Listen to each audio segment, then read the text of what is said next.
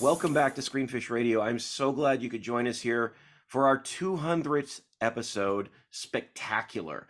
And when you have a spectacular episode, you have spectacular guests. And I'm so glad to have back for the first time, or here for the first time, Ali Lemaire Shedden, and back for the 800th time, Dave Voigt from In the Seats. Thank you both for joining me. I'm so glad you could be here today. Oh, thank you, Steve. I'm so excited. I'm honestly so glad you're here. And partially, I mean, because it's our 200th episode, very special episode for us. And I know for me, I still remember, I guess it was like 8 years ago, we had our first episode. It was like 30 minutes long. And we talked about Avengers Age of Ultron. And we had no idea what we were doing at all. It was like just me sitting over a microphone, no video, and just trying to figure it out, right? And so here we are. I'm actually thrilled to be here. And this week, for our special episode, we are going to talk about Batman, but not just Batman himself. We are going to talk specifically about the 90s films, the 4 classic films from the 1990s: Batman, Batman Returns, Batman Forever, and Batman and Robin. All were received very differently. The superior Batman? The superior Batman. That's why I'm here. That's why that reasoning is the only reason why I'm here, because it's the superior Batman. See, this is what I want to talk about. Obviously, you know, with just The Flash having just come out and a nostalgia fest of The Flash and everything that was there, it seems appropriate for us to step back into the 90s a little bit and look at how we got, or at least the beginnings. And I say beginnings in quotes because there was one film in 1966 with Adam West and the crew from that. But really the cinematic beginnings of Batman. For those who are unaware, the Batman franchise began in 1989, directed by Tim Burton, starring Michael Keaton and Jack Nicholson as the Joker. As the Joker intends to take over Gotham City using a special toxin which could poison the people to look like him. And from there, Burton did another entry, Batman Returns, which starred Michelle Pfeiffer, Danny DeVito, and Keaton again, moving into the Neon era with Val Kilmer as Batman, directed by Joel Schumacher. Techno Batman. The Techno Batman, yes. Techno Batman. Starring Jim Carrey and, oh my gosh, who was Tommy Lee Jones? Tommy Lee Jones. And Val Kilmer, Nicole Kidman.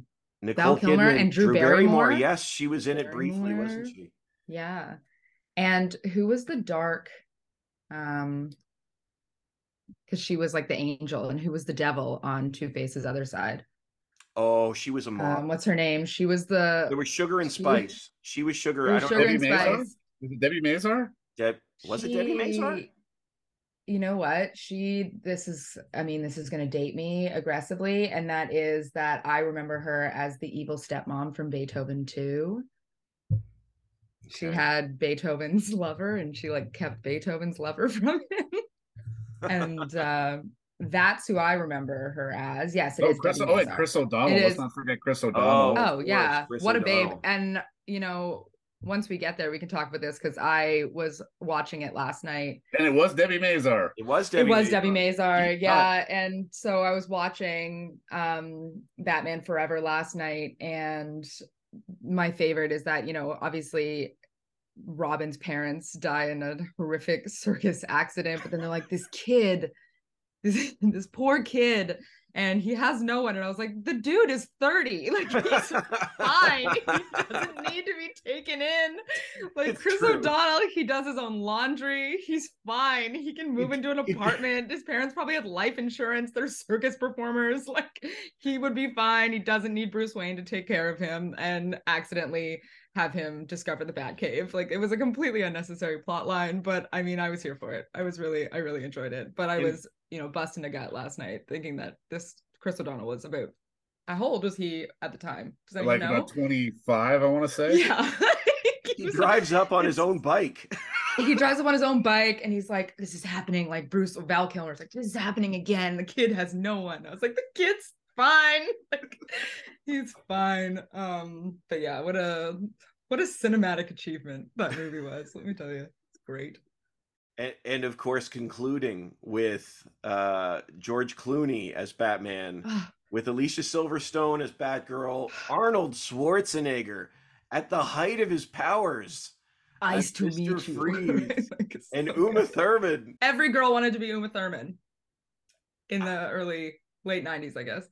Every girl wanted to be Uma Thurman with like a compact that they could open and blow the like pheromones at men and have them love you. Like, ugh, iconic. It's fantastic. Yeah. I mean, this is sort of unnecessary, but as always, this podcast is rated S for spoilers. If you haven't seen these movies that are almost over 30 years old, just so you know, there's some spoilers for this. 100%. Yeah. 100%. But also, if you haven't seen these movies, A, what are you doing with your life? And B, why are you listening to this podcast about these movies? Because it's 30 years old. Like, go watch them first and then come back because they're great. Well, great. That's a great start then. I guess, Allie, you've shown your hand, but my question is, what do you think of the old Batman films? Oh man, fantastic! They're so good. They were, when I think about superhero movies now, you think about Marvel, you think about DC, like even with the new release of The Flash. And it being, them kind of stepping into the multiverse madness of it all. They were simpler back then, right? Like the movies were just, they were so outlandish that it was like, there's no way this could happen in real life. But with the 1989 in particular, it was a superhero movie, but it was also kind of just like a cop movie, right? Like it was like a villain, like Cops and Robbers almost, with Jack Nicholson just being a bad guy. And I think that, things have gotten a lot more deeper and a lot more complex in terms of backstories for villains. But we talked about this a little bit at the beginning, but the idea of Jack Nicholson just like being dumped into essentially battery acid, whatever he gets dumped into that causes him to become the Joker. Like, I get that motive. Like, he ruined my face and I'm going to hurt him now. And that's the only motive that he has really for hurting Batman, is that he like ruined his Jack Nicholson face. So, and I get that. But now, I mean, the Joker is a lot darker, right? Like with Joaquin Phoenix, it was the world has failed you. So I think that this franchise really was a simpler time. Looking back, it was a simpler time, but it was a lot of fun. It was just, you were there to have a good time and to see, the good guy win at the end of the day, which was really fun. And, the Technicolors didn't hurt anybody. Well, they kind of did. They were so blinding. You needed, sunglasses to watch the last two Batman films. Maybe, yeah. But like when you get to the second half of the franchise, when it's like when Robin is going downtown, like everybody's in neon colored paint for some reason, and I just like, it's so unnecessary, but so wonderful, so wonderful. Such a great franchise. Absolutely. Dave, what do you think? Well, I mean, I just think it's interesting that, we have such fond memories for this franchise, especially with the first one, considering that on the first Batman, Jack actually had top billing over Keaton on the movie. That's interesting. Yeah, his name was he a bigger star at the time? Oh, yeah. Yeah. So this was like, you have to understand, and again, I'm going to date myself, 1989 was the year I was born. I know, I'm sorry. Listen, I was born in the late 1900s. No, I was 12. The late 1900s. But I was. So like, I didn't get to watch this until Michael Keaton was a much bigger star, right? So like, I watched it back, when I became of age to watch these movies. But yeah, I mean, in my head, even looking back on it, because I was around, but I wasn't, cognizant enough to realize what Michael Keaton was at the time. But looking at Michael Keaton now, like in The Flash versus Michael Keaton then, like in my head, they're two separate people. Like, because Michael Keaton is Michael Keaton now to me. But when you look at him with like his black hair and his kind of like weird, like grimacing look that he does through all of 1989's Batman, this like weird, like snaky kind of vibe. It's like a completely different person to me. but I'm sure he isn't to you guys. I'm sure that's him aging throughout the years. Well, Steve and I remember seeing this in the theater, so Ooh, I am a child. Well, Oh, that's right. Oh God, yeah, that's right. I'm the only one who saw it on first run. yeah, I didn't either. But it wasn't. But for me, it was a different reason. It wasn't that I was just born. I was 12, but I remember the conversations with my parents. My parents were very protective, and they said, "Why does Batman have to be so dark? Why is that? I don't want him to. I don't want." So they Because didn't he's take rich me. and mad. Does he need a better reason? He's rich, It's he's true. mad, and his parents were killed. God, it's enough to send anyone over the edge. But in our house, this was the first Batman film, and the only memory of Batman was 1966, which my parents, saw when they were younger, and so I didn't see the first two in theaters. I went back and rewatched them. I saw Batman on video. I didn't see. I saw them both on video after they came out, but I didn't see. I saw the first one I saw in theaters was Forever. But so Dave will have to forgive me a little bit on that one. But go Well, ahead. no, but I mean, I'm glad you brought up video as well, because I mean, it's definitely one of the first movies as well that I can remember wanting to have a copy of, and needing sort of that tactile sort of ability to be able to watch it again and again. Batman on VHS back in the day was huge and definitely very formative, not just in the continuation of the franchise, but just the entertainment industry in general, because I mean, they made a boatload of money off of all those VHS sales. Yeah. I mean, it's kind of sad. I was watching Chandler Levack's I Like Movies recently when they were in the VHS store, right? And I was like, man, movies had such a long lifespan back then, right? Like, oh, sorry, we're out of copies of this. And you had to come back 3 weeks later to get a copy of that movie to be able to see it for the first time. And they just such a long lifespan. Whereas now movies are like, oh, 45-day window from theatrical into VOD. And then if it doesn't succeed opening weekend, there it goes. It's gone to be buried. Right. And so the lifespan is like, I mean, Marvel movies aside, because they are their own beast, but like lifespans of smaller independent films, sometimes in theatrical and VOD, it's like 6 months, maybe. Yeah. Like maybe. So, and that's sad. And you say that about Marvel, lifespan about Marvel. I think Marvel has a lifespan, but films are forgotten like that. Like there are people, they're discussed for the first 2 weeks and they disappear. And then they show up in your house, which we didn't have then. But this was one thing I was trying to explain to my kids. I showed them Batman and Robin for the first time. They'd never seen it. Which is funny because I had shown my What a treat. Well, my oldest had seen the Dark Knight trilogy, and this was his first non-Dark Knight trilogy Batman, and they just kept saying, "Why is he shiny?" It was like amazing, so different for them. Which is funny because when I watch Dark Knight, I'm like, "Why is he so dark? Like, where are the colors? This is not the Batman that we deserve." Why is he talking like this? Why? Yeah, exactly. But honestly, like they're genuinely, the Dark Knight trilogy are great films. Like they're really great movies. You can watch them all the way through. Everyone will enjoy them. But there's just something about the camp that Adam West had, that Michael Keaton had, that Val Kilmer, that George Clooney had, that Christian Bale did not, right? Like they lost the camp. They're like, let's go more serious. And I was like, no, I want you to run across a dock with a bomb, please. Like that's what I want. So, I mean, putting that aside, need to get rid of a bomb these days. Yeah. Oh no, Batman! Right? Like that's holy smokes, Batman! Like that's the Batman that I want. Yeah, that's the Batman that I want. And I think that they realize that. I think that they realize that Batman is like, yes, he can be dark, but people really enjoyed the camp. And I think that bringing Michael Keaton back for the Flash, like, it was fan service, and that the people want that era of filmmaking back. Do we? Maybe. That's a great question.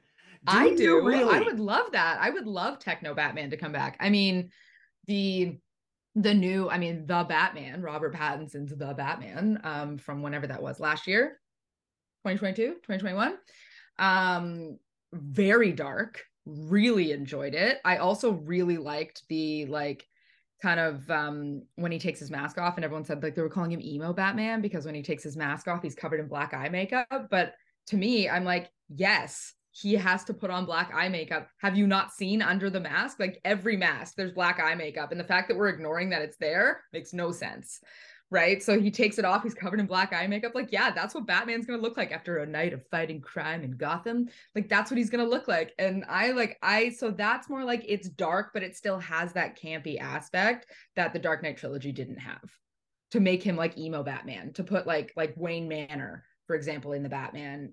It's 2022. I just looked it up, the Batman 2022. It's like gothic, right? Like it's like a castle that he lives in, as opposed to just like he lives in a mansion, he's a rich guy. It brings back, it's dark camp as opposed to just dark. And so I think people like it. I mean, I like it. I really enjoyed it. It was long. It's 3 hours, but I saw it twice in theaters. So, But if you could have Batman that fanatic. back, if you could have it back, those Yeah. films, and have them made today, would you actually want those? Like, would you want? And I'm not saying I want to put your nostalgia yeah. for the films aside. Okay, putting the nostalgia aside, Just would for I a brief go and moment. watch? Would I go and watch Batman and Robin in theaters today if it came Yeah. out today? 100%. Fascinating. 100%. Yeah, for sure I would.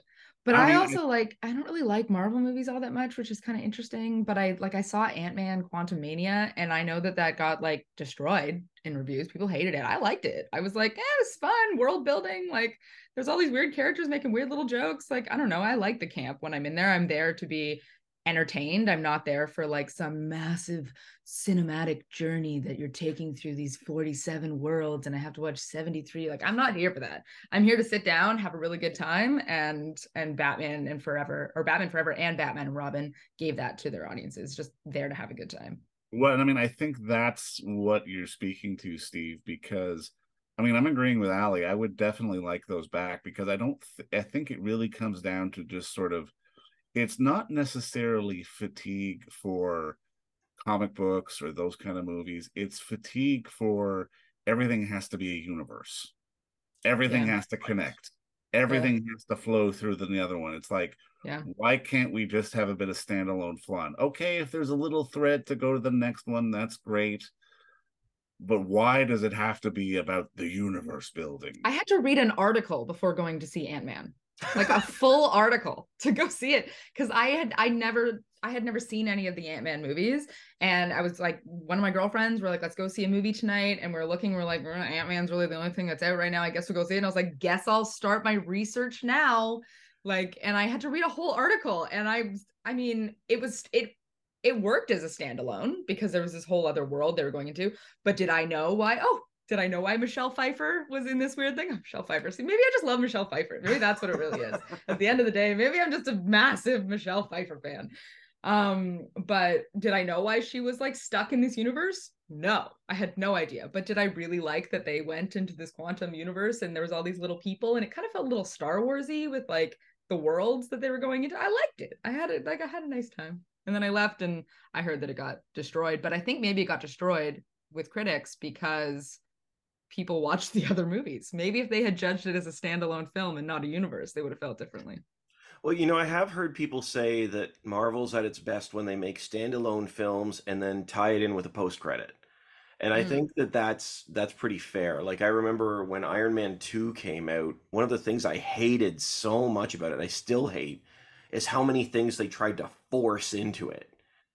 Like I know people don't like Iron Man 3 because of all sorts of reasons, and people don't, and Iron Man is its own thing, but they are separate films, loosely tied with a post credit that tie it into a bigger thing. And it's not like, oh, we got to steer the ship towards the next Avengers film or anything like that. So like Shang-Chi actually did that very well. Like Shang-Chi is a standalone film, and then a post credit scene that says, hey, we're going to do this with it. Sure. Agree. But it is funny too, because the way, you know, looking back at these old movies, one of the things that I had to explain to my kids is like, you don't understand. We had to wait 3 years between films every time. And like, there was nothing in between. I mean, there were comic book films, but like Dick Tracy in 1990 or The Shadow or The Phantom, ones that weren't received well. Oh, Although the I think Dick Phantom. Tracy is phenomenal. I have a quote from the Phantom in my email signature at work because I think, frankly, it was passed over for the Oscars. Phenomenal Wait, film. wait, Billy wait, Zane, wait. purple jumpsuit, white horse, incredible. See, it's the camp. It's the camp. I'm all for And it. The I'm all Shadow's for the camp. awesome, so you're never gonna get me off The Shadow. So I love the Phantom. I love that movie. So good, so good, so Passed good. over for the Oscars? 100%, 100%. See, Superhero movie of the year. I'll give Make a new Dave The category. Shadow. I can't give you The Phantom. Superhero movie of the year, 1999. this might be why she's a film publicist. Maybe it's like, sorry, you like the Phantom? Like, you want to work in the indies? Yeah, but no, I thought the Phantom was great. I love the camp. I eat up superhero camp, so that's probably why it's the campiest of the camp, right? Like, it's ridiculous.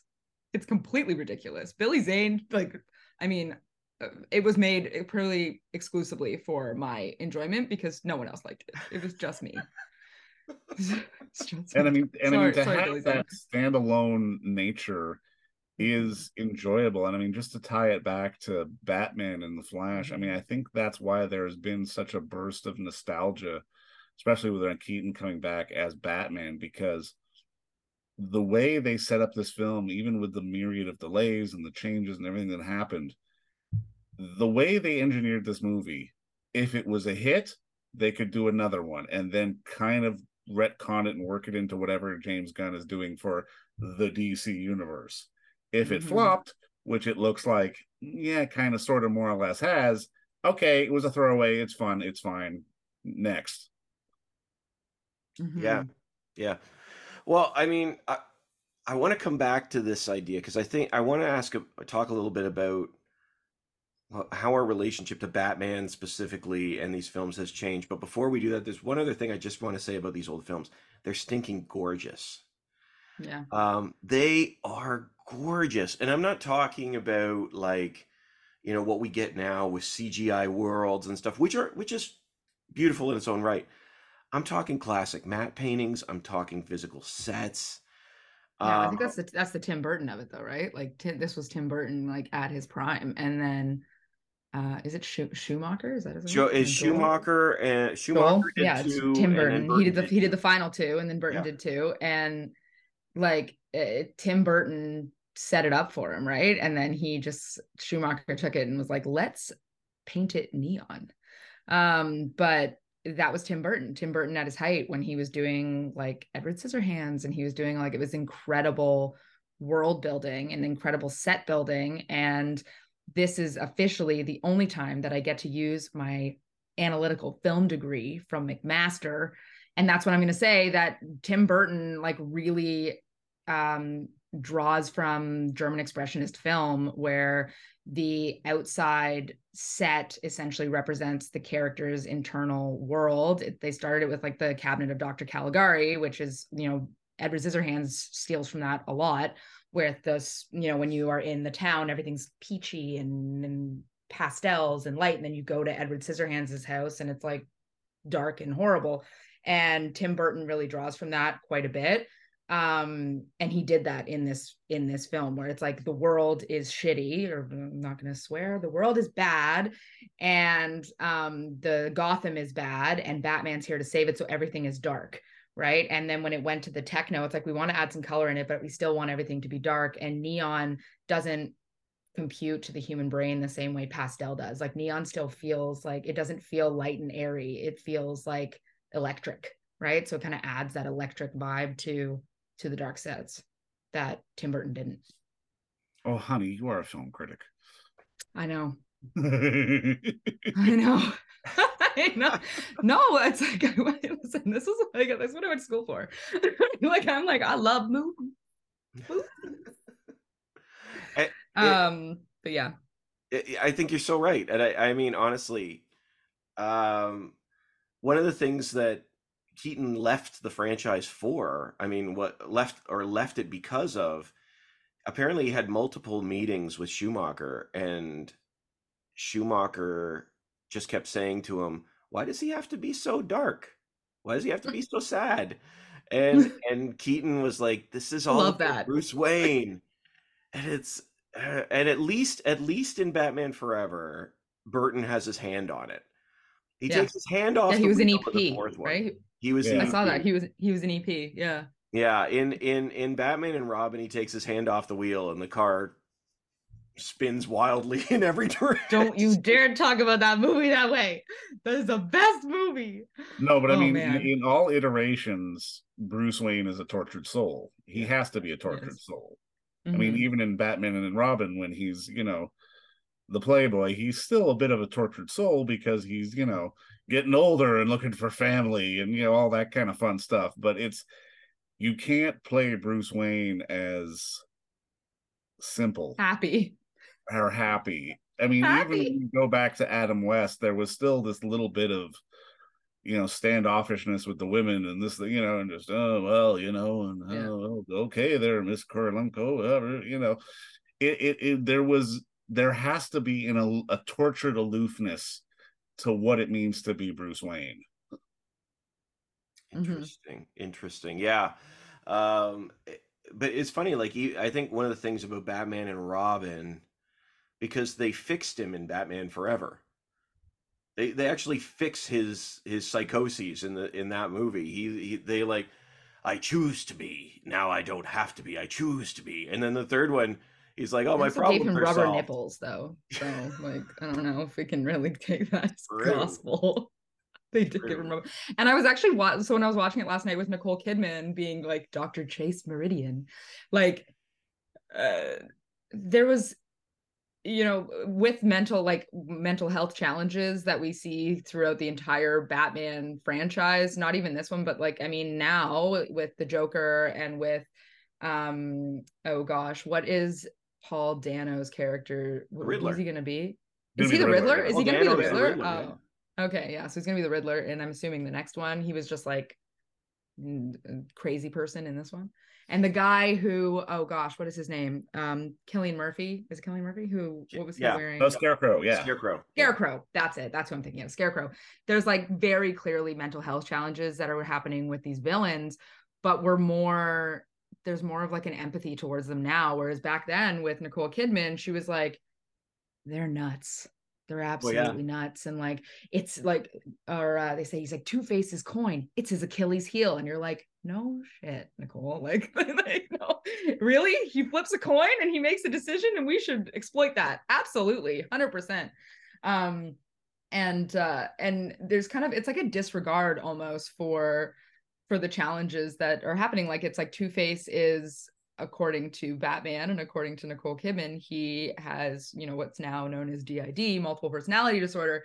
And so they're like, oh yeah, if you've gone through enough trauma to split your personality, he's got to be really whacked. And you're like, well, that's not great that you're saying that, but I guess so. Like, so it's so outlandish and it was a sign of the times, right? So like, could you make that movie now and say the same thing about a person with DID? Absolutely not.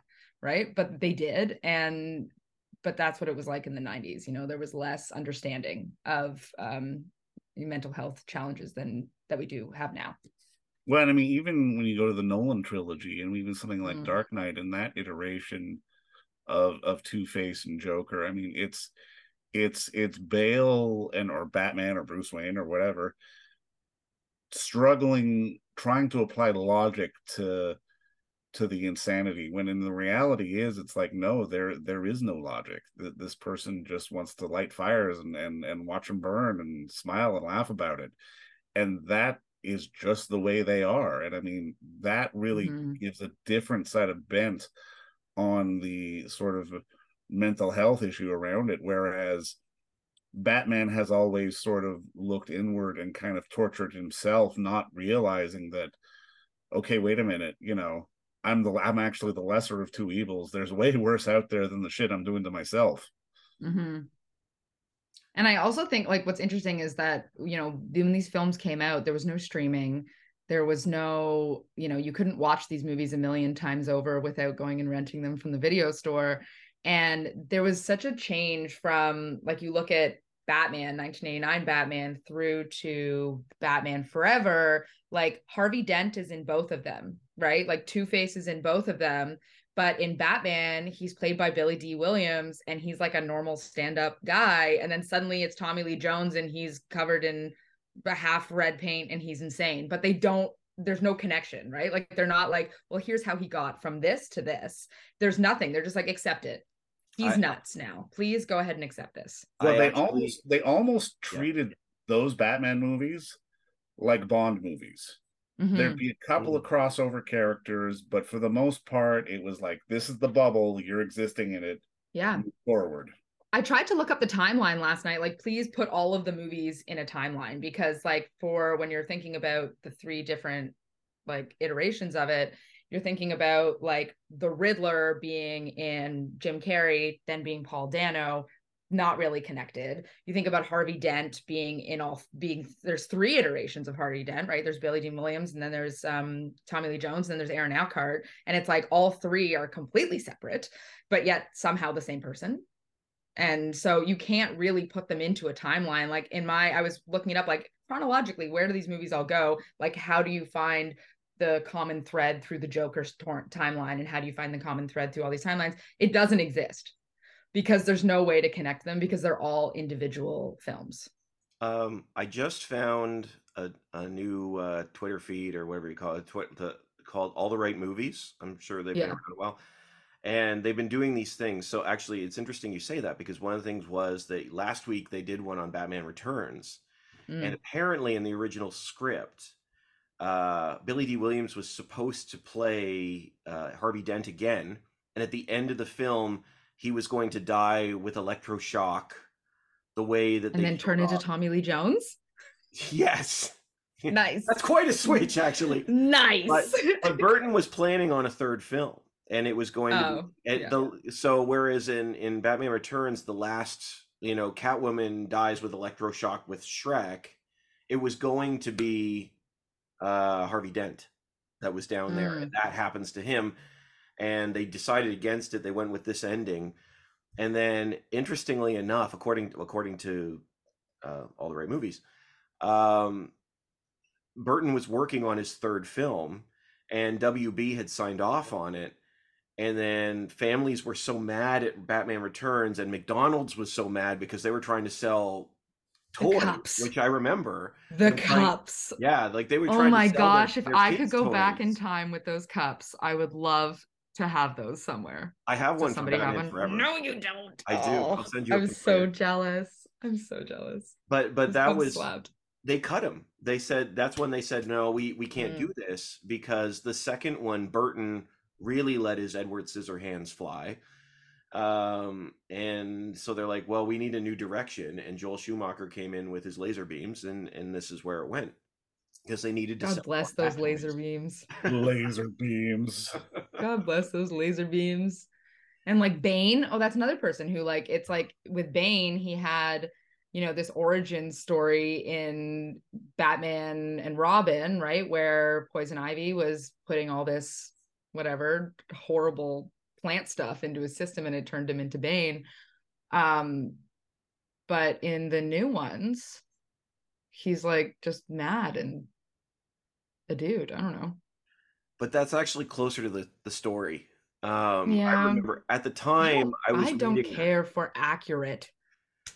Okay, but and I normally don't either. Like, it's not like scads of Batman comics. But when I was a kid, my parents bought me, I guess we were going away or something. They bought me the book of that story. I think it's Nightfall, Batman Nightfall.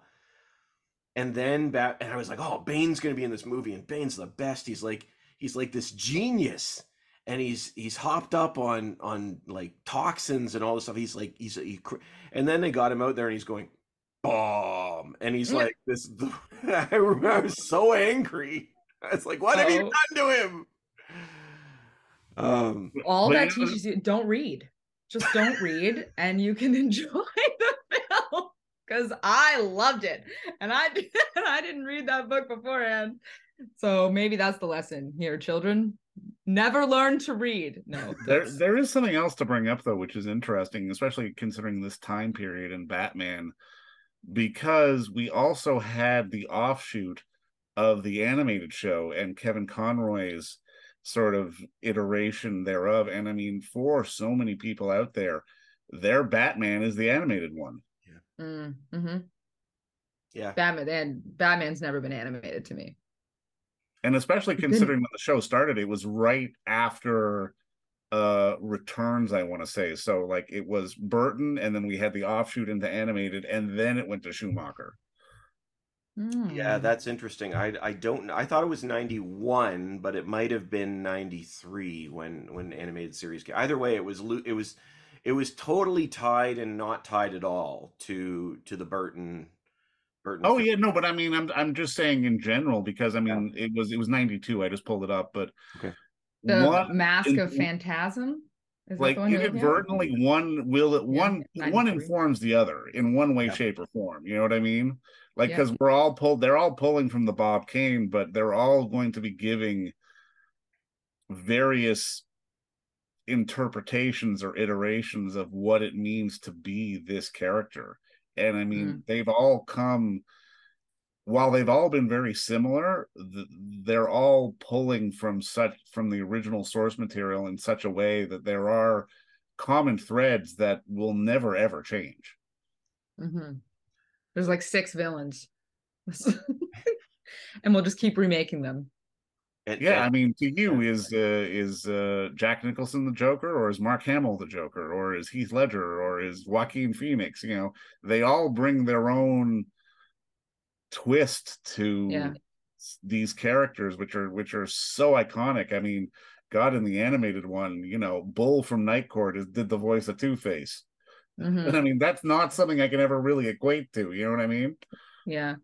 I feel like when I think of the Joker, I think of Jack Nicholson, but I also, and like instantly I think, well, it's Jack Nicholson. And then immediately I'm like, no, Heath Ledger did not essentially die to not be known as Heath Ledger, or as the Joker rather. Like it was such an insane performance, and such that like he has solidified himself as the Joker, like in my thought process for the rest of time.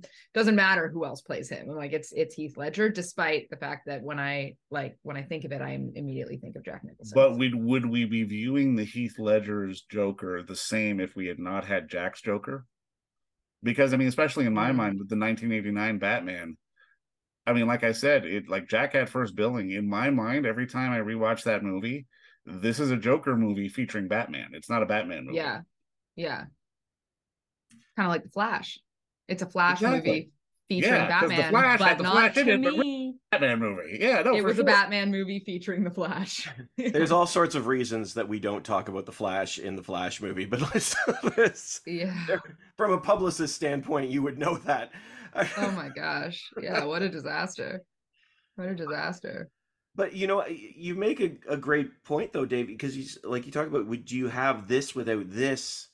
And you don't have Nicholson without Cesar Romero. Well, there's that, yeah. I mean, there is a transition about this, and these characters are changing. So, I mean, we've already talked about it a little bit, but I'm just wondering how our relationship, what you think about our relationship to Batman has changed, and the Batman stories and films. Because, like, you know, I want to show Batman to a friend of mine, and he's 26, and he says, "I've seen clips. It looks ridiculous." I'm like, do you understand? It is ridiculous. That's why it's good.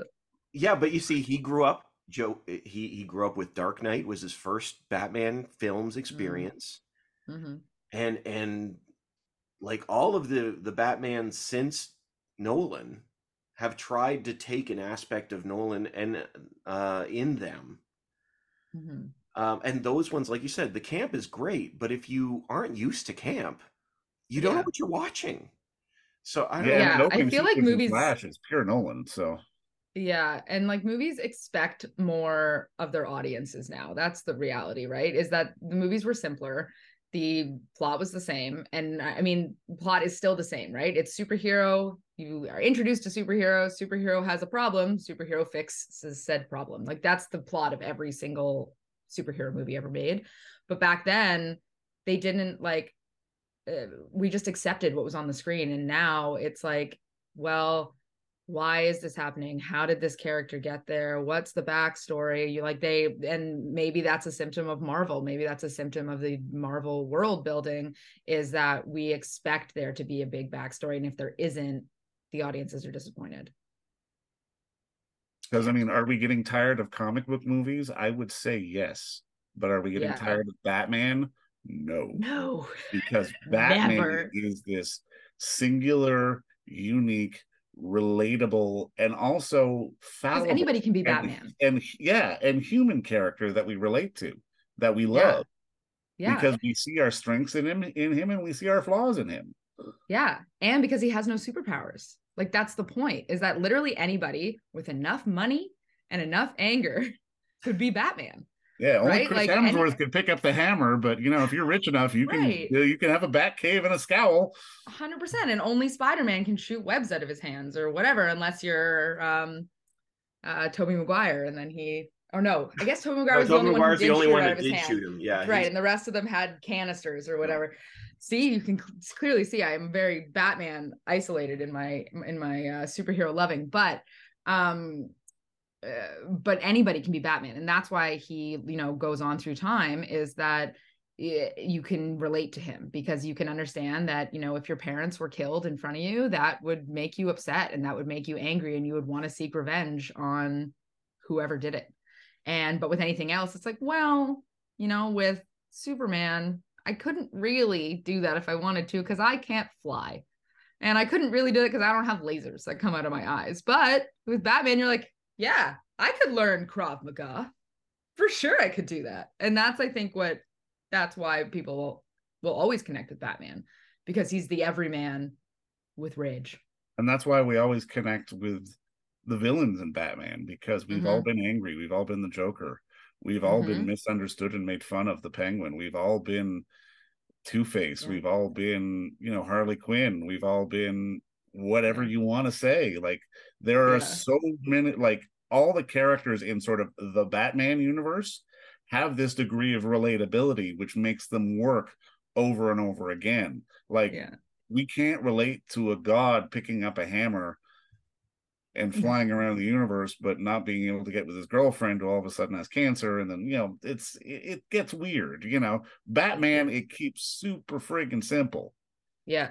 Speaking of the Penguin, so again, I watched Batman Returns last night, and like, how terrible of Oswald's parents for this poor baby to be born with a birth defect, who has hands that look like flippers, and they're like, to the sewer with you. It's like, how terrible is that plot line? And suddenly he's like eating raw fish in front of people, and he's like, and he, at one point, he has this monologue where he talks about, like, I've found my name. I am Oswald Cobblepot, and I will find my parents to find out why they did this to me. I've grown up in a sewer. And I'm like, this is awful. Like, poor kid. Of course he's mad. Like, I'd be mad if my parents threw me in a sewer. I would want to, seek out rage and revenge on that. But like, what a terrible storyline for the poor Penguin. And like, his friends are only penguins. I also looked up right at the end of the movie. Again, spoiler alert. Again, if you haven't seen a movie since 1992, that sounds like a you problem. But like, when they essentially kill the penguin at the end of the movie, and the penguins, like the Grand Emperor penguins, are like walking him down the ramp into the I was like, those are definitely people in those costumes. Oh yeah, totally. And so I looked up who played the penguins in the movie, and they're uncredited. So if you know who played the penguins in Batman Return, please, like, I don't know, write me on Twitter or something, because I need to know. I need to know who played these penguins and why they never got their moment of fame. Because I will help with that. I read that the penguins were played by people, animatronics, but they were using real penguins. And the reason there were people dressed as the penguins is because the penguins would follow them because they were dressed as penguins. So now call them, but they're just penguin. But then somebody has to hold the body. They can't train these emperor penguins to be like, pick up the body, carry it down the ramp. No, not in that. No, in that scene, they're people. But I mean, whenever they're using the penguins. Oh, got it. Yeah. They have, like, when they're marching through the streets, they have people there. And they said, and there's a story that one of the real penguins started to try to cuddle up to and stay with one of the animatronic penguins. Like they Oh, I felt, remember that. yeah, Yeah. it's and animal rights groups had to be on set because they were strapping rockets to the back of real penguins, so they were making sure that, yeah, like I mean, I don't, Oh the yeah, the rockets were rockets. I real. remember the rockets. Yeah. Yeah. Yeah. And this was interesting too, and I just learned this. I'm just excited about things I've learned. The bird that she puts in her mouth, real bird. Oh.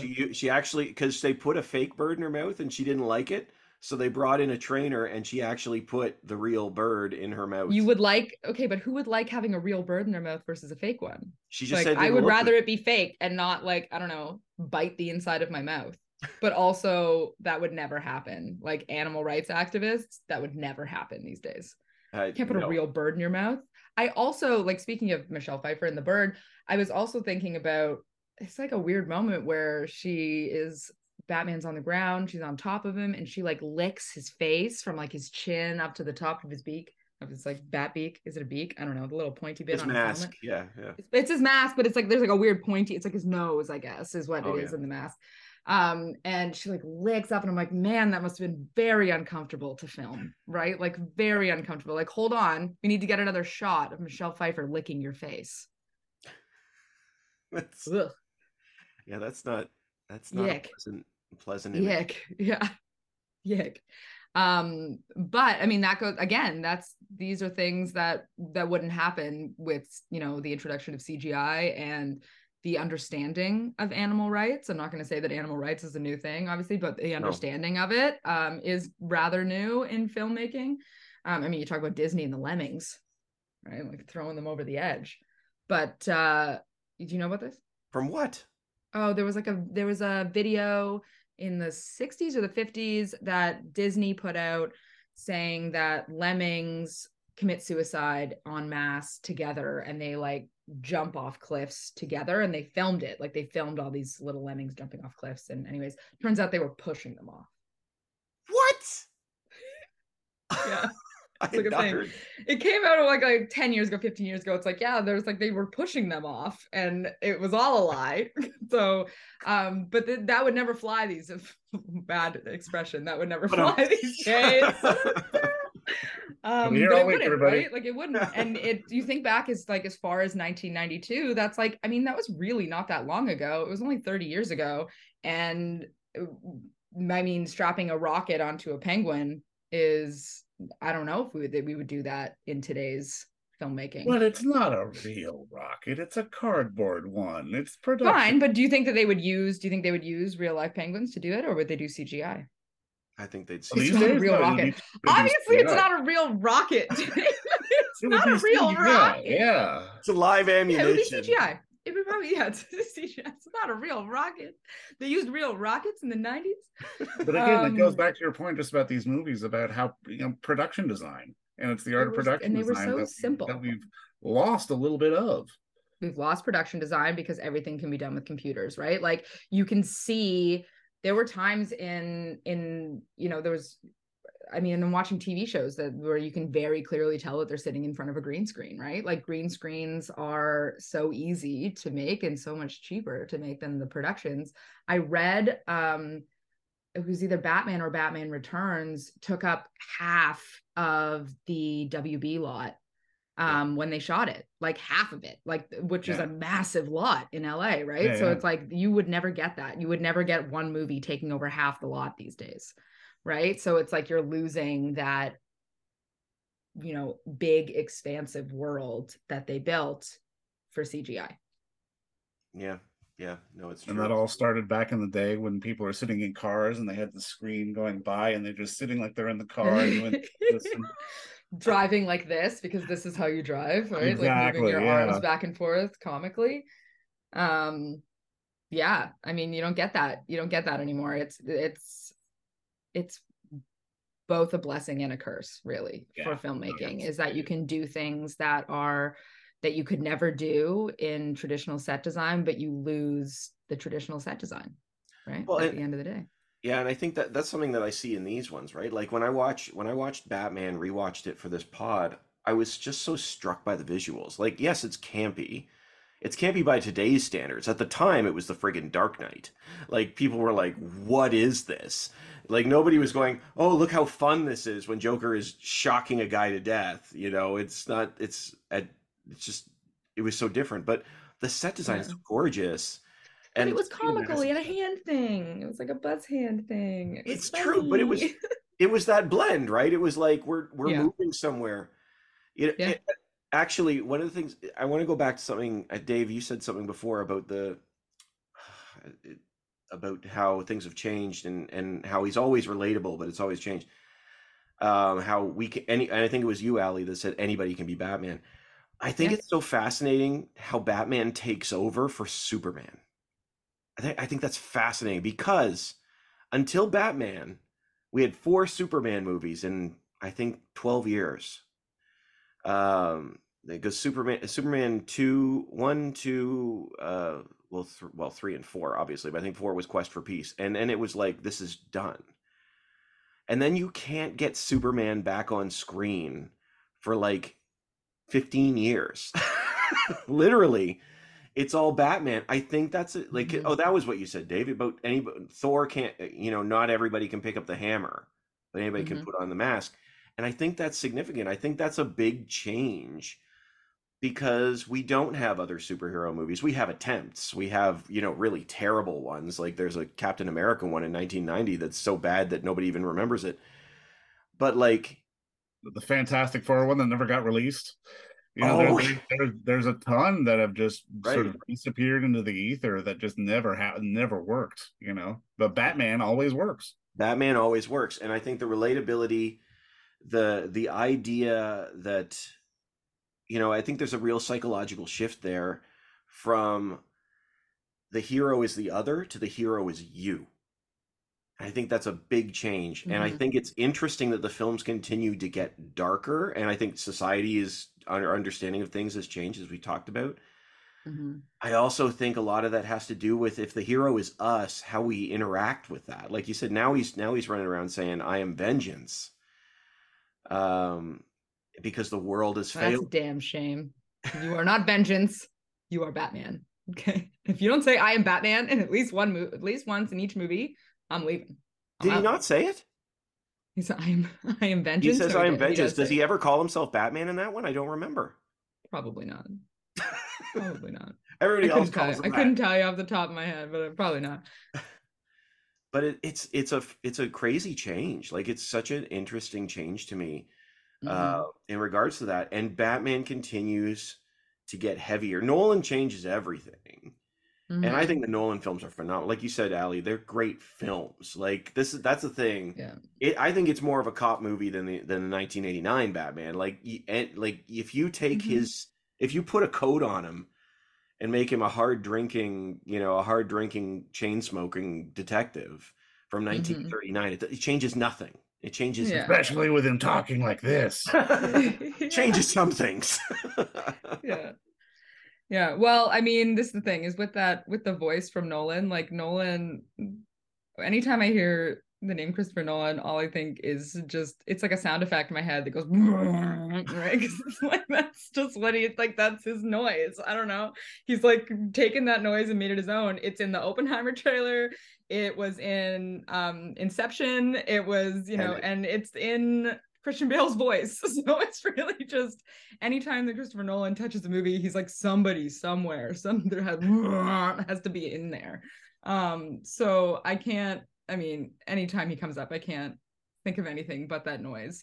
But they're great movies. Like they're great. There's cinematic achievements. The performances are insane, but the camp, it's just when I leave a Christopher Nolan Batman movie, you think, wow, that was a really great film. Like loved that movie. It was really great. When you leave a Burton or a Schumacher movie, you go, man, I had a lot of fun.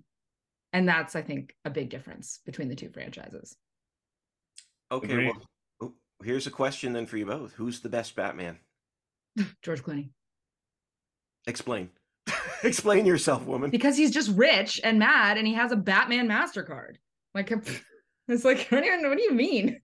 What do you mean? Like, obviously he's a superior Batman. I don't like, I mean, no, like, no offense to Ben Affleck, I'm not a big Ben Affleck Batman fan. I'm not a big Ben Affleck fan in general, but that's a whole other conversation. But George Clooney, it was the camp, it was fun, and I really, I when I'm sitting down to watch a superhero movie, I want to have a good time, and George Clooney delivered that for me, 100%. Okay. And Chris O'Donnell's a babe, so he didn't hurt it either. Dave, who's the best Batman?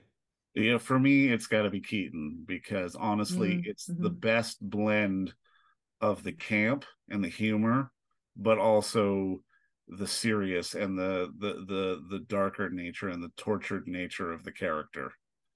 That's a much more reasonable answer. Yeah. No, it is. It is. And he's right. He's fully right in everything that he's saying. It is the Keaton era, Batman and Batman Returns. It was the perfect blend of all the things that is Batman, right? But there's just something about Batman and Robin that I cannot give up. Can't give up. You It's know, phenomenal. Batman Forever is my favorite one, and I think Val Kilmer. I loved it, and I love Kilmer as Batman as well. Mm-hmm. But going back on the rewatches, and we just finished the Dark Knight trilogies, myself and Anders, and I'm like, and I look back at them all. I think if I were to say which is the best Batman, I think it really is a toss up to me between Bale and Keaton. With Bale, it might be the stories he had. To be perfectly honest, I think that might because I think I think he has the best stories.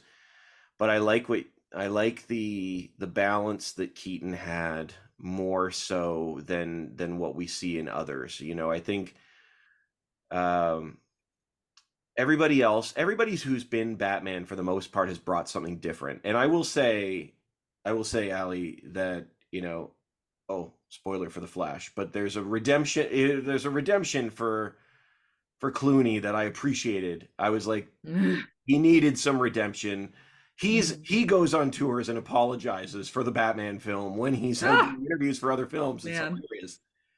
I've worked with publicists who have worked with him who said that he's like the most lovely man. Like he's very kind and very nice. And if I ever, get to be in his ecosphere, I will immediately be like, don't you ever apologize for those movies ever again. Every time you apologize, I want you to see my face going, it's my favorite movie. Like, don't because man, like he was so good. And the fact that he apologized, it makes me sad. I'm sad about that. He was great. And I mean, Val Kilmer's nipples aside. Clooney has his as well. I know they both had nipples, and I'm pretty sure that Clooney also had like a weird like rubber bulge that was unnecessary as well. They like had to make it like his bat suit like oh my gosh, the words escape me. Anatomically correct. There you go. Which is a weird move for a rubber suit. It's the camp. But I mean, Steve, going back to your point about Bale, because I mean, the Bale movies could have only ever been a trilogy because he's got the character has this redemptive arc, which is such a great payoff. And I mean, I think that's why we've gravitated to the Flash and Keaton there so well, because I mean, again, this is a podcast S for spoilers. He dies, and having Keaton die kind of gives us multiple times gives us an emotional sort of redemptive payoff to let sort of that Batman sit in peace. Yeah, as the story moves on, as it all moves on, Yeah, but I mean, he had the original Bat car, the original Bat plane. Like it was nostalgia A++, right? Like that was what it was for. It was that. And also to go back to our point about production design, like they built that Batcave. Yeah, yeah. You know what I mean? And like no one cares about the Flash. I know. Sorry, but like they don't. And like it's so when they're bringing in Keaton, it's like hell yeah, let's get DC. Like people loved Batman back then. Let's get them back in. And if we bring in Keaton, we'll get them back in. We bring in Nicolas Cage, who was never Superman, right? Like he was never Superman, but he campaigned for it in the 80s. So it's like, it was such fan service. Like give them Nicolas Cage as Superman, give them Michael Keaton, give them George Clooney, and they'll be back in the theater. And I mean, and here's hoping that it works. It's still in theaters right now. So no, Flash, you're right. I mean, delays, Ezra Miller, everything aside, the way they structured this movie was to kind of resell us on DC, regardless of who comes back and who doesn't. It's to resell us on what DC was, because I mean, even when you look at sort of the lore of all the Marvel comics, there was a ton of crossover. They're all back and forth and blah blah blah. With DC, other than like Justice League, there wasn't a lot of, Batman and Aquaman fighting crime or this, that, or the other. Like, there wasn't nearly as much crossover. The DC stories were inherently a lot more standalone, especially when you go like sort of old school with it. I also think like with Justice League, and they were trying, like with Zack Snyder, they were trying to be like, we'll go serious, like we'll do this like really emotionally and I don't know if it worked. I don't think that so they were like, well, what did work? The camp. Let's see if we can bring that back in, because clearly us trying to get like, we are, DC is elevated Marvel, it's bigger stories, it's more dark, it's more serious, it didn't work. So now they're like, fuck it, bring back Keaton, figure it out that way, like just to get the audiences back in that way. And I mean, I'm here for it. Okay. They made a fan out of me. Let me tell you, I was cheering in the theater. Okay, I gotta say it. We're not talking about the Flash, but I'm gonna talk about the Flash. Okay. The more I think about the Flash, the angrier I get at the Flash. Yeah. I'll tell you why. It's a party that not everyone's invited to. That's the way I can describe it. That's how I felt about it. All right. All the nostalgia in Batman, in the Flash, is for people that knew DC before the year 2000. All of it. Yes. Yeah, there is 100%. Absolutely nothing for anybody else, and that's because anybody who's under that age is going to Marvel movies. But the people who are older than that age are sick of Marvel movies and want something else. But don't you see, that's the point. DC has just said, hey, weren't we great in the good old days? Like, they were. Yeah, okay. But even the Nicolas Cage reference, which I loved. I saw it with a friend of mine. Again, he's 26. And he said, why? Didn't know who he was. Didn't know anything about Clooney as Batman. They bring in Adam West. These are all major spoilers for the Flash, but I'm just saying, all the nostalgia. Adam West. Oh yes, Adam West. When is Adam West in it? Adam West is in it. Absolutely. Where? I've seen it. He's in the multiverse. He's running in the world. Oh, I didn't notice that. He is there. I hear his voice. I didn't even notice that. I would have I didn't even notice that. I mean, they met Christopher Reeve, an old school Supergirl. Yeah, I saw George Reeves. I did see that. George Reeves. I did see that. But yeah. But this is what I was looking for Nicolas Cage at that point, because I was like, I heard that he's in it, and I was like, where is he? And then I saw him, and then I was, cheering. So I'm sure that I missed it because of that. But if you really want to get people in, you have to invite people in. You have to include where's Smallville? Make new fans, not only talk to your old fans. That's it. And I mean, I liked that. Although I was like, I know everything that happened with Kilmer, but all these other guys have been through stuff, and you don't have any Kilmer reference in this. Like, why? Like what? Yeah. But do you think that when they made the film, Ezra Miller, had not had the publicity challenges that they had until after the film was shot, which is why they decided to, well, I guess we're gonna have to go ahead and do whatever. Well, like publicly, obviously they had issues prior to this that was not public knowledge.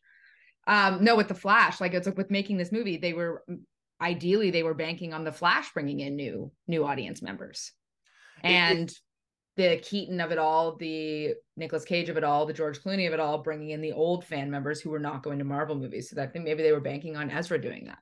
Well, I think you see that with the ending, the change in the ending, and you and I talked about this. We talked about this before we start recording. They recorded 3 endings, and then they ended up with this final shot. But like, I just the more I came out of it, like Spider-Man, No Way Home, which I think may be now. I mean, I'm talking about the new one or anything like that, but in terms of the films we've seen, may have been the perfect blend of okay, we're going to give you Toby, and we're going to give you some of his villains.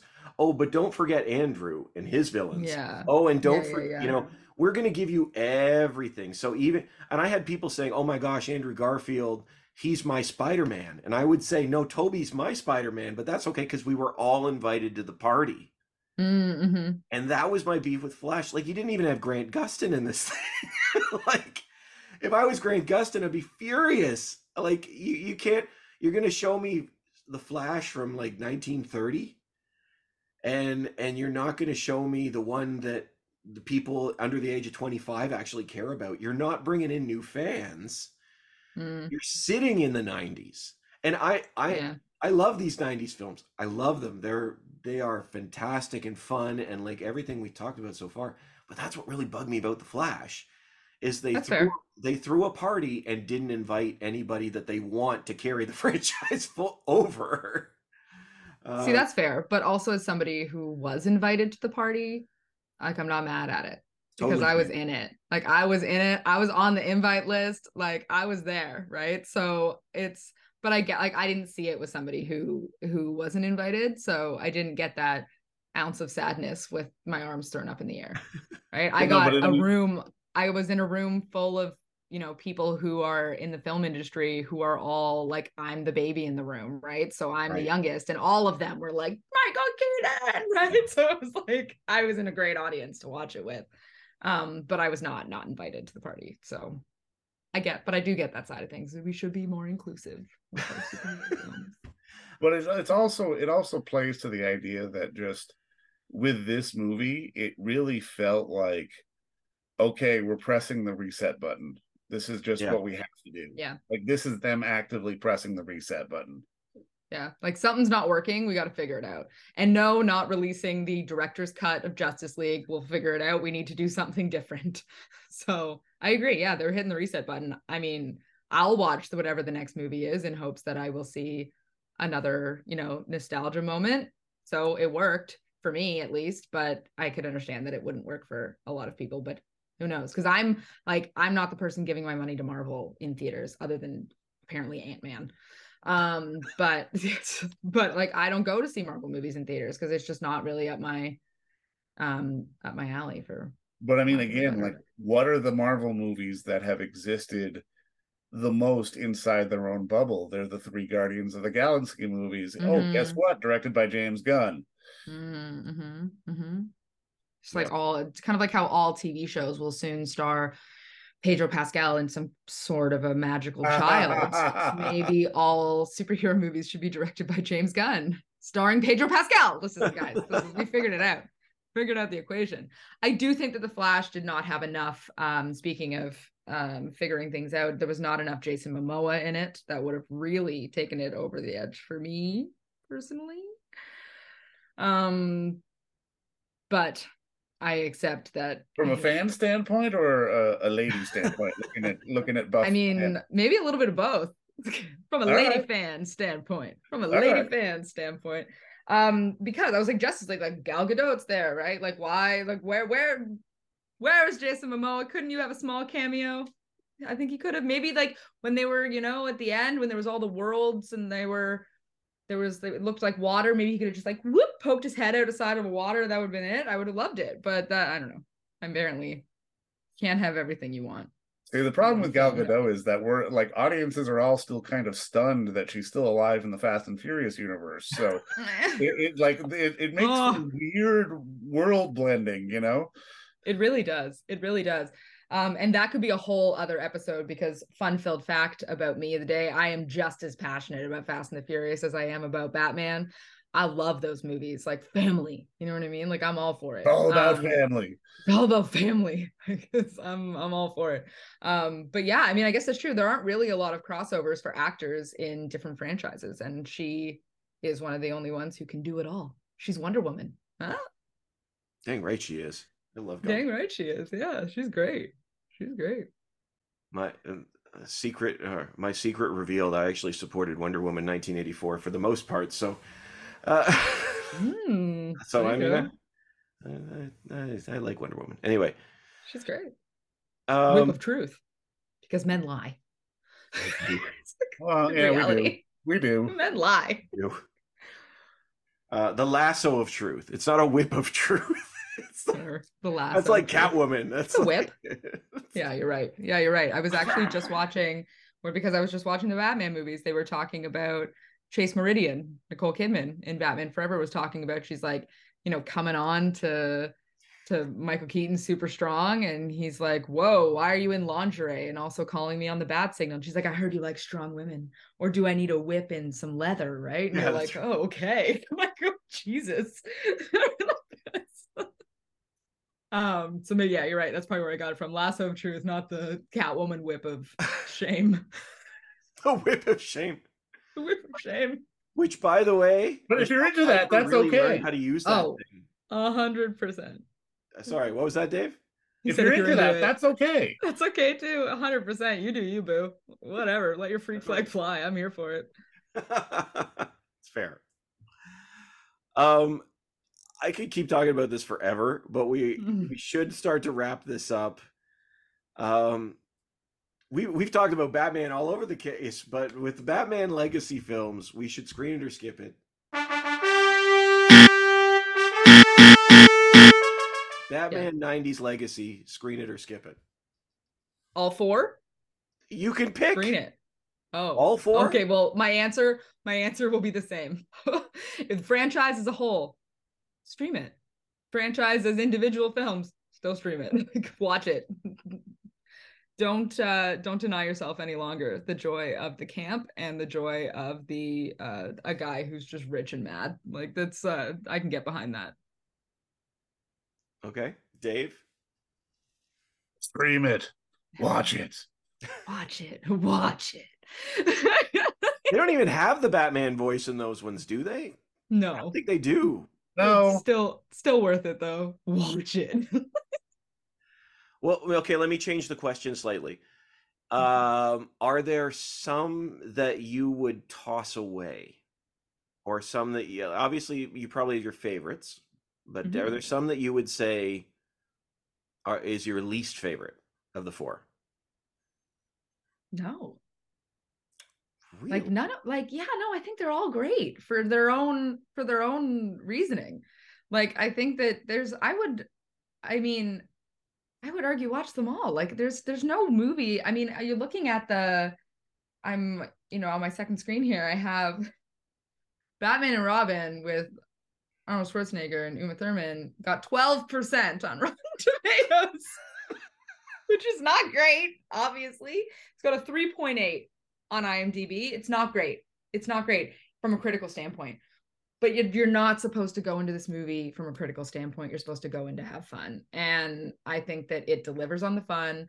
And you need to, this is, you're both critics, a message to all critics out there. Sometimes you need to take a movie and for what it is and not expect it to be more than it is. And this movie knows what it is. It's camp, it's fun, it's dumb, it's silly, and it delivers on all of those things.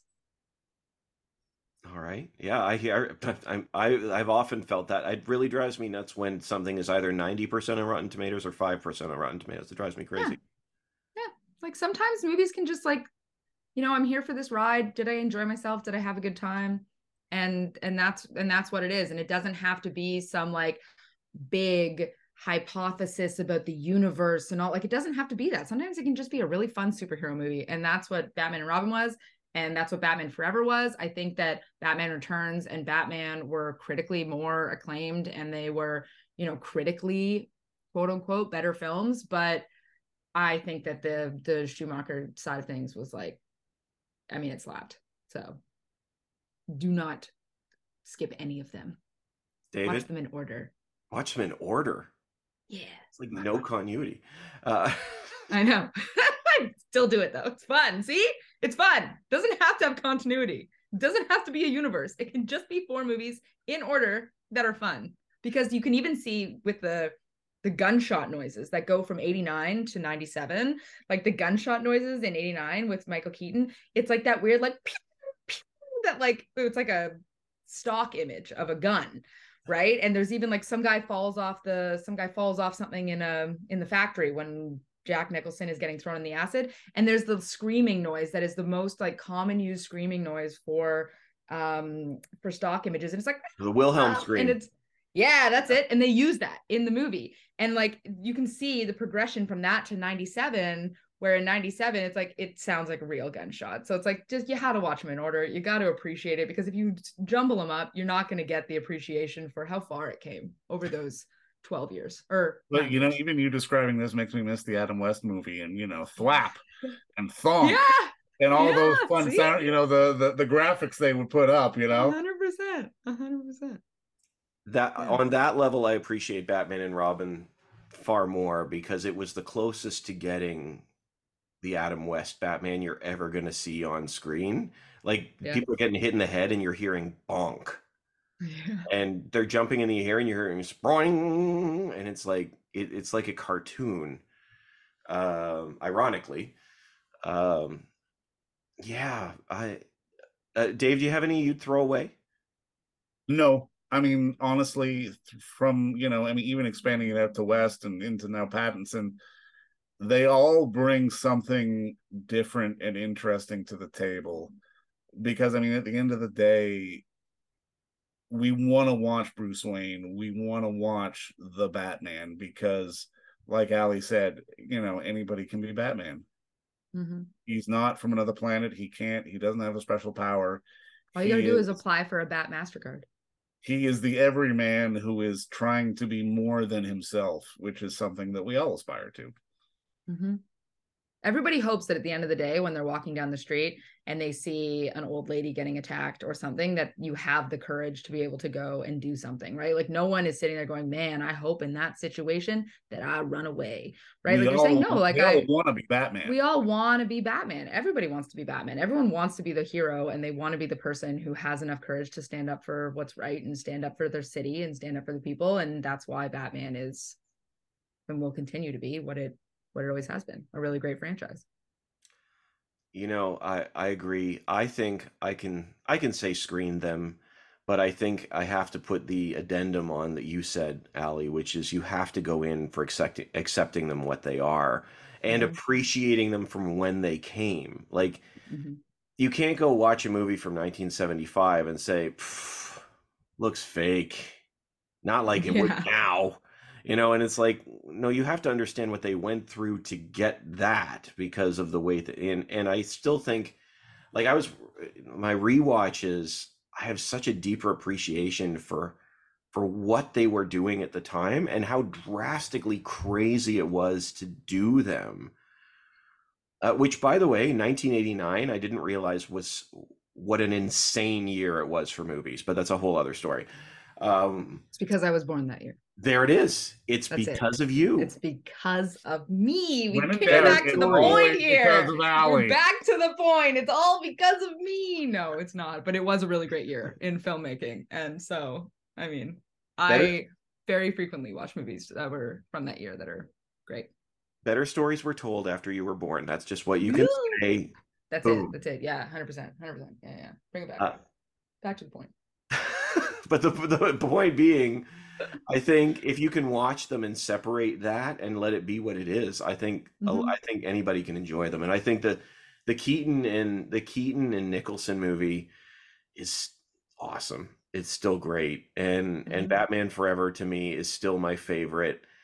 I mean, none of them are perfect. They all have their flaws. I still don't understand. As do real life people.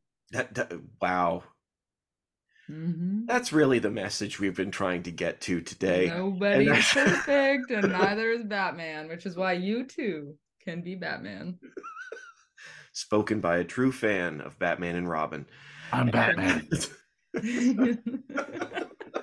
I'm Batman. Yeah, exactly. Yeah. Let's get nuts. If you want to get nuts, we can do that. That's how I should have opened this podcast. I think we just did. There it is.